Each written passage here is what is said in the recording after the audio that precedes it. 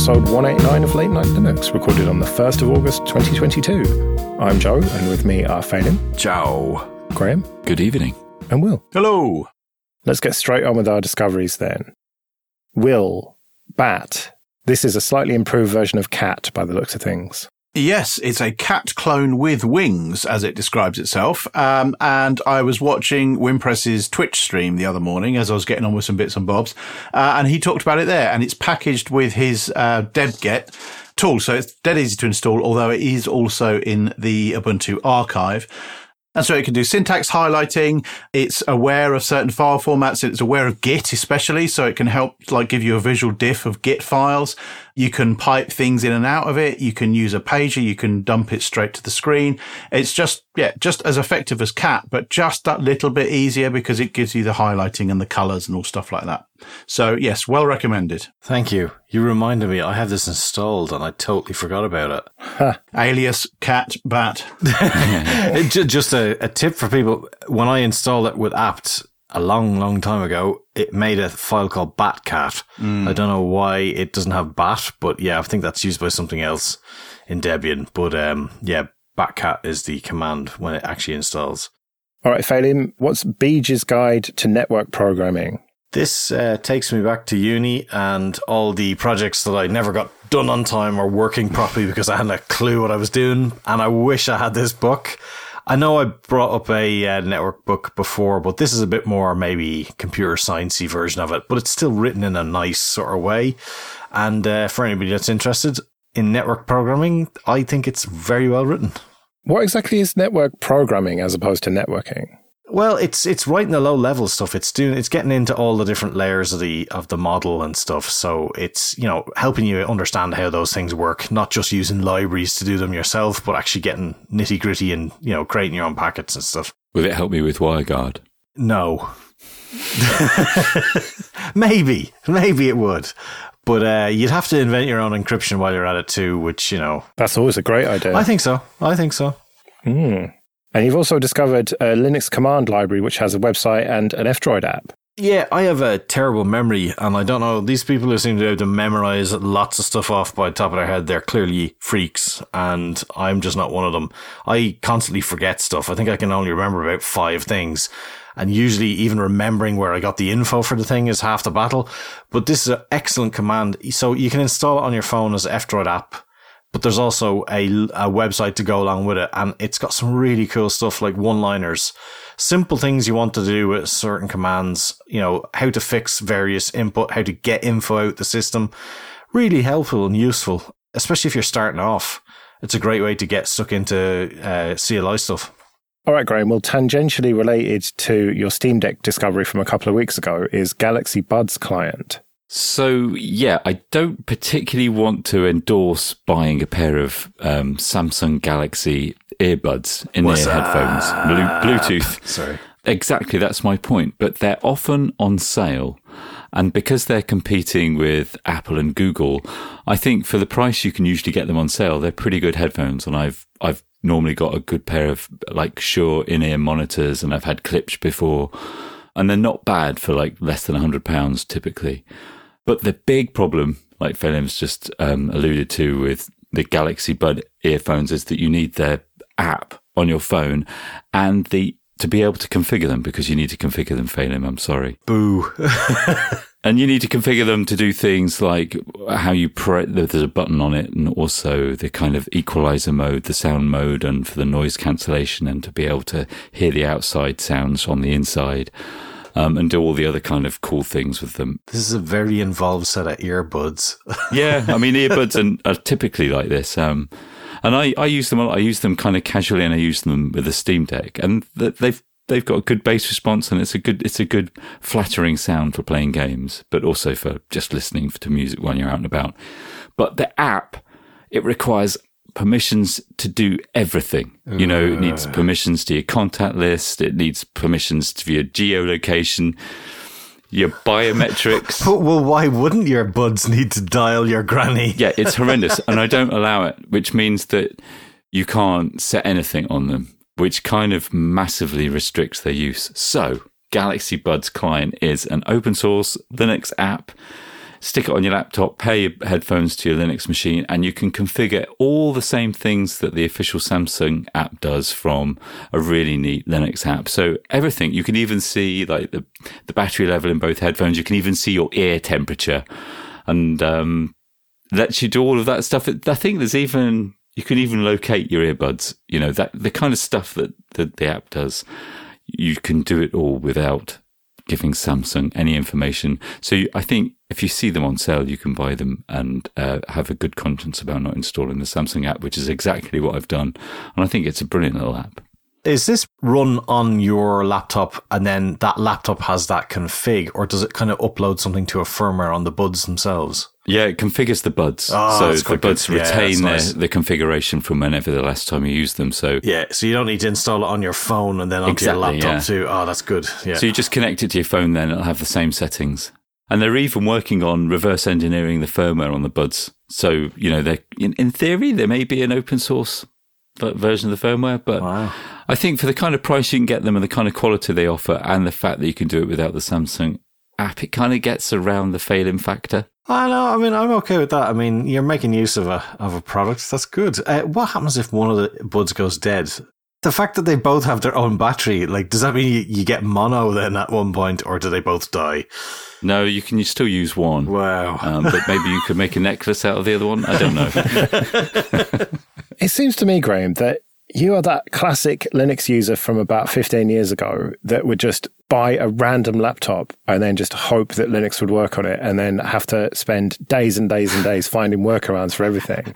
You just tend to just buy just all the wrong shit and then have to find all of the hacks. I'm like if you've seen the film The Martian, I just like to hack the shit out of that thing. It's true, yeah. If it looks nice and it's cheap, I'll buy it. So how does that explain the Mac then? Looks nice is very expensive. Yeah, well, I'm still running macOS. I'm sorry, Phelim.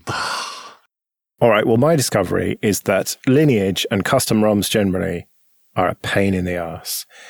So we did actually do a whole episode of Linux After Dark about this, episode 17 back in May.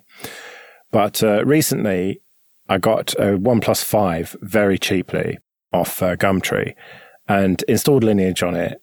And that was all fine. And I got it all set up for my wife to use because she's got a 3T, which is getting a bit long in the tooth now. And, no, it isn't. It's fine. No, it's a shit old phone for him. It's fine. No, it is a great phone, but hers is, I don't know, it's time for her to have an upgrade anyway.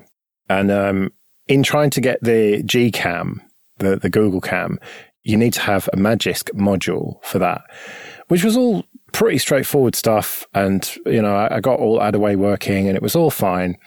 And then I set all our stuff up, copied all the WhatsApp history onto it and everything. And I was like, let's just do a quick OTA update before I give it to you. And then did that. Yeah, that's all gone fine. Gave it to her. Showed up the camera. It's really laggy. Front camera doesn't work. I was like, what? I did that with the Magisk module. And then, oh no, I've lost root. And so I had to then re-flash Magisk onto it. And it's just so frustrating. I mean, okay, you could say that's slightly edge case wanting to have root and this camera that you don't approve of, Phelim, I know, the Gcam thing. Your flood fill camera that you get there. It's like Microsoft Paint has attacked your picture to make it look better. Yeah. Well, I'd like to see a side-by-side of the 3T running the proper camera that we use versus the shit Lineage one. Well, you can compare anything to a black JPEG and make it look better. Exactly. But it just really makes me feel like I'm getting too old for this shit. But I do enjoy the challenge of it. But this is a moan and also a cry for help. Like, has anyone else got a OnePlus 5 and has experienced this same issue? If you have, please get in touch, show@latenightlinux.com, or just tweet me at Joe Ressington, because I just want to be able to just give her this phone and then take the 3T and have that as like a spare phone. Because when I had the disastrous upgrade of my OnePlus 6, which I talk about in that Linux After Dark episode, I was just left with no phone. I had to dig out a Nexus 5 to use, which was painful. And so it occurs to me I've got a pile of laptops. So if any of my computers die, I can just get up and running really quickly. But I just didn't have a decent backup phone. And so I thought, well, I got a good price on this OnePlus 6, so the 3T can be the backup phone. But otherwise, I'm just going to have the 5 as the backup phone. if I can't fix this issue. So someone who knows about it, please help me. All right, Graham, you've got a bonus pick, which is related to Wills. Yeah, related in the naming because it's called BatTop.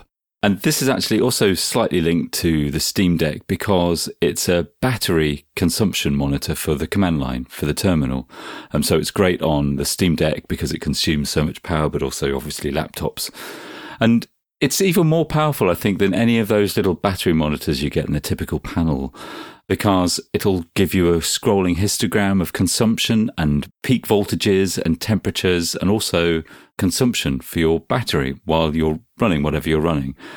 If you're charging, it'll tell you the charging wattage, how long it's going to take to charge the battery. If you're just running off the battery, it'll tell you how long you've got left, exactly kind of the kilowatt hours or the watt hours you've got left in your battery.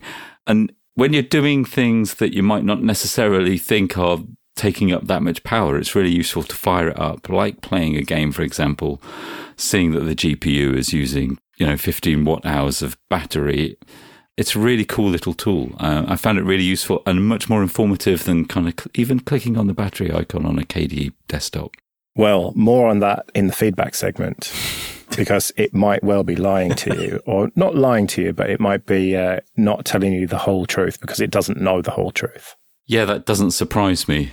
BatTop isn't specific to the Steam Deck. In fact, the project hasn't been updated for a while, but it's still a cool utility. But one thing the Steam Deck overlay does tell you, which I found interesting, is when you're charging, you can see exactly how powerful the charging power is. So loads of PSUs kind of say they're compatible with, 15 or 20 or 40 watts of charging power, for example.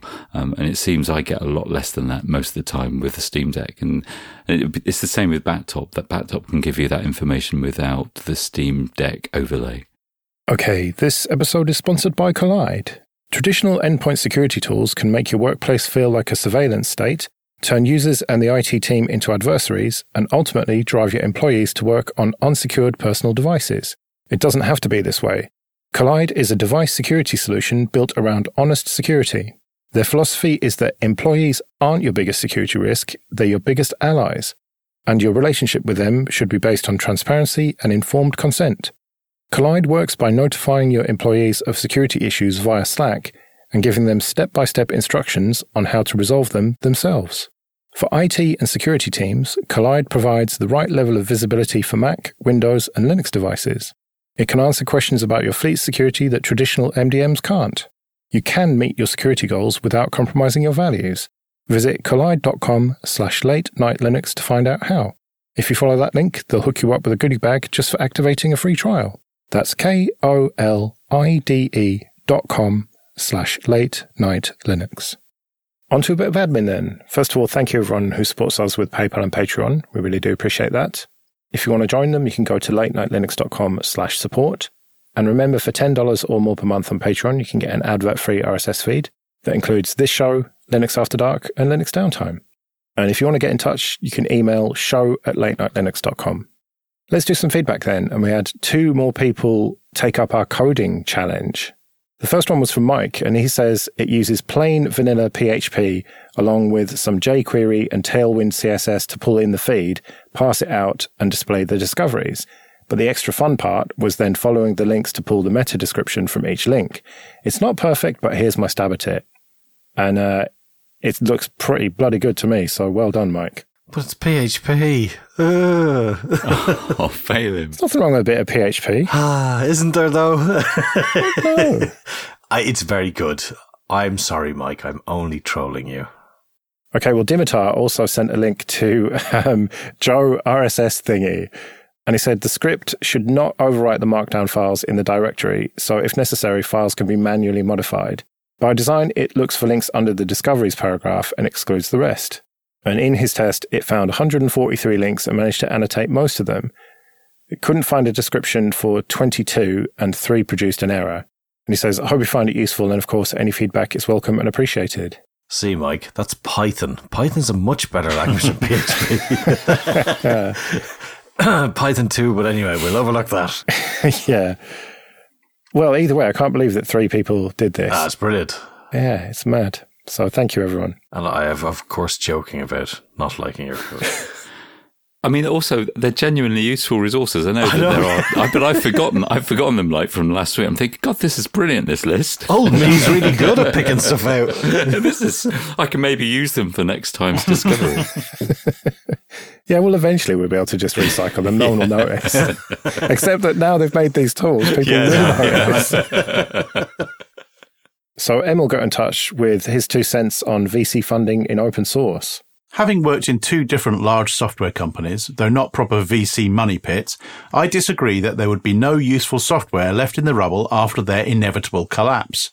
Yes, most business logic is useless outside the company, but there are many internal tools and handy packages from my previous job that I would love to have access to in my new position.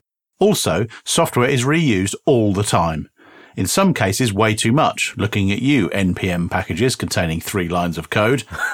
Having all packages now hidden in private repositories of big companies accessible to all would be very helpful. Not all projects gain traction, but those that do can become very important for the open source community. A good compromise between open source and proprietary for many companies could be to have the business logic proprietary and share all of the surrounding tools as open source. There are more important things we could have done with the resources we have as a world than we have burned on the likes of Uber during the last decade, but maybe, like the internet infrastructure got a lot of financing during the dot-com boom and bust, there will probably be something useful in the rubble this time around as well, especially in software that is open source. Yeah, I suppose the point there is that it doesn't have to be a binary situation. It doesn't have to be all or nothing. And I think that is something we might have overlooked there, that yeah, a lot of what they do might be useless if it's open source, but then a lot of it could be useful. And so they should be encouraged to open source as much as they can. All right, Phelim, it's time to troll you again. You can read out Jacob's email about KDE. Right. I'm starting to move to KDE as a tiling script Bismuth seems to be doing quite well with Wayland recently. Was using Sway before this, and I'm hoping to do a whole integration bit with KDE and my phone. Get that magical seamless experience that Apple's so happy to keep to themselves. However, as much as I want to love KDE Connect, it's kinda shit at some things still. Blasphemy. Burn the witch. For example, it takes an ungodly amount of time to load my text messages. Oh, well done, Grandad. And I have to re-obtain them each time I connect. Well, maybe your network is shit. Another improvement I could see is getting RCS to work well. Although I wonder if the KDE team is just waiting Google out on that one to see if they'll cancel it as well. I'm curious if there's just still a lot to be done, or worse, a lot that's just unattainable. I think you should stop using the Windows version. Who uses text messages? What is this? Americans. What the fuck is RCS? Is this some magical, like, SMS v2 that we don't have because it's shit anyway, because it's still SMS? I don't know. Essentially, yes. It's like a new standard that Google is pushing. But the bottom line is that people who use iPhones, which is most young people in America, don't use WhatsApp, don't use Telegram, don't use Signal, don't use third-party messaging applications. They use iMessage, which is sort of like a weird mixture between old-school SMS and a messaging system. We'll use an iPhone. Do you understand the difference between the different coloured ticks? I don't care, so I guess not. Okay, well, I don't use an iPhone, but I'm down with the kids. I don't believe you, but anyway. Yeah, well, I used to be with it, and then they changed what it was. Anyway, but when it comes to iPhones, if you've got an iPhone and I've got an iPhone and I send you a text, it goes through Apple and the delivery tick mark is one colour. It's either blue or green. I can't remember which is which. If I've got an iPhone and you've got an Android phone or any other non-iPhone, then it sends it via SMS and then it shows up as a different colour. And so Apple have built in this system to effectively ostracize and single out people who haven't got an iPhone, and especially in group chats and stuff.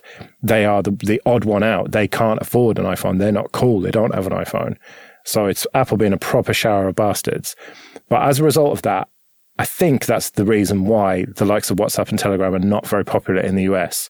And as a result, SMS in KDE is more relevant to them. Do you get charged per message for this RCS thing then? I'm not sure about RCS, but my understanding is that most plans in America charge you to receive a text. Oh, Jesus Christ. That is ridiculous. It is ridiculous. Why would it work that way around? Some historical... I mean, look at just generally telecoms in America. I'm sure we'll get loads of emails about this, but like, you know, you only have one broadband provider there, and they charge just ridiculous money for it. And same with mobile as well. In fairness, I have had the joy of setting up a Fairview Astra service in the US, and it's always just a distinct joy dealing with telcos. I do love it. So anyway, I think the problem may be that a lot of the people working on the KDE stuff are in Europe and therefore don't tend to send that many SMSs as a rule. And so that may explain some of the issues here. But don't quote me. Yeah, it does seem that it's something slightly different as a protocol as well. I mean, I guess we could always find out. Maybe we can ping the developer and find out and see if we can get somewhere with that. I don't know. Yeah. Not promising anything, but hey. But yeah, the solution is just convince everyone you know to use Signal instead. That's really easy to make people change how they behave. Okay, this episode is sponsored by Linode. Go to linode.com/late-night-linux, support the show, and get $100 free credit. From their award-winning support, offered 24/7, 365 to every level of user, to ease of use and setup, it's clear why developers have been trusting Linode for projects both big and small since 2003. Deploy your entire application stack with Linode's one-click app marketplace, or build it all from scratch and manage everything yourself with supported centralized tools like Terraform. And check out their managed MySQL, Postgres, and MongoDB databases that allow you to quickly deploy a new database and defer management tasks like configuration, managing high availability, disaster recovery, backups, and data replication. Simple and fast to deploy with secure access, their flexible plans include daily backups. So go to linode.com/late-night-linux, create a free account, and you'll get $100 in credit and support the show. That's linode.com/late-night-linux. All right, well, Laurens, or possibly Laurent, got in touch about battery health. The only place where Apple really lies is the iPhone battery health. Overly optimistic, but in general, lithium-ion batteries lose permanent capacity if kept at 95% to 100% for prolonged periods, especially at higher than 20 degrees C temperatures. Regarding battery capacity and state of charge, claiming 0.1% accuracy is unwarranted precision. The measurement systems on a laptop are not accurate enough. Moreover, battery capacity is not a single number as it depends on the discharge rate and the battery age. Battery management on monitoring is complex and a non-trivial subject. The reason that Apple informs the user that the MacBook is at 100% charge even when it's not is because behind the scenes it tries to keep the battery at a lower state of charge to improve battery life and reduce battery aging. But if macOS were to tell the user the technical truth, then Apple support would have 1 million calls per day of people asking why their battery was not charging to 100%. Bonafides, I've worked as a hardware design engineer for nearly 25 years, not specifically on batteries, but have done work in that area as well as a general interest. I think that's a really interesting point, and thanks for emailing in. It's so true that it's just much more complicated than the picture that our little apps and terminal commands tell us. Me personally, I like to kind of run them for a while and see how it feels and see how things go so that I can kind of spot patterns and then get some kind of indication of how things are going or whether something out of the ordinary is going wrong. But I try not to make too many assumptions on actual battery life because you can never really predict. Yeah, and my strategy for laptops is to either use them or charge them. And that may just be superstition or whatever, but I've got a laptop that I've had for well over a year and it tells me that it's still 100% health. I now doubt the veracity of that claim by the various software that tells me that. But that's my rule. Like either it's plugged in and 100% and running off mains and I'm using it, or it's off and charging, or it's not plugged in and I'm using it. So use or charge is my general rule of thumb. And that seems to have done well for me. I don't stick to that rule with my phone for some reason, because phones I see as something that don't last as long somehow, which is bad really, but that's just the reality. Like you can keep a laptop for 10 years easily, whereas a phone after 10 years, certainly historically, it's just not much use, mostly because of software support. I think this is where they should maybe have a newer symbol for this rather than assuming people just want to be fed shite and kept in the dark. Maybe they should educate them somewhat, give them, like an O for optimal or something like that. And, help people along understanding more rather than just saying, no, you don't get to know about why it's at this state. I don't know. Something that Apple does out of the box, which Linux should do out of the box and doesn't, so plug for TLP here, is prevent you from charge. Well, it learns for your activity, and if you are plugged into the mains all the time, it charges your battery to like less than 80% and holds it there. You can do that with TLP on Linux, and I think it should really be installed out of the box on most distros. For example, on my ThinkPad, I have it set to charge to no more than 50%, and it just holds it there. So if I look at my battery stats, the cycle count, the times at which it's been fully charged, discharged, and then fully charged again, is like 3, and I've had this laptop for about a year. So yes, check out TLP. We talked about it, a while ago in one of our finds of the fortnight. Check one of those lists. Do you know if that is firmware dependent on the laptop itself? I do not. I think that there is some ThinkPad magic in there somewhere. Yeah, because I don't think it would work for mine. I'm actually going to try it. I'm going to try it for next show just to see if it works. Because I've got a Dell Sputnik 2 from quite a while back, and it's actually in still really good nick, and the battery lasts maybe 3 hours still at this point, which is quite impressive for a laptop that's from 2014.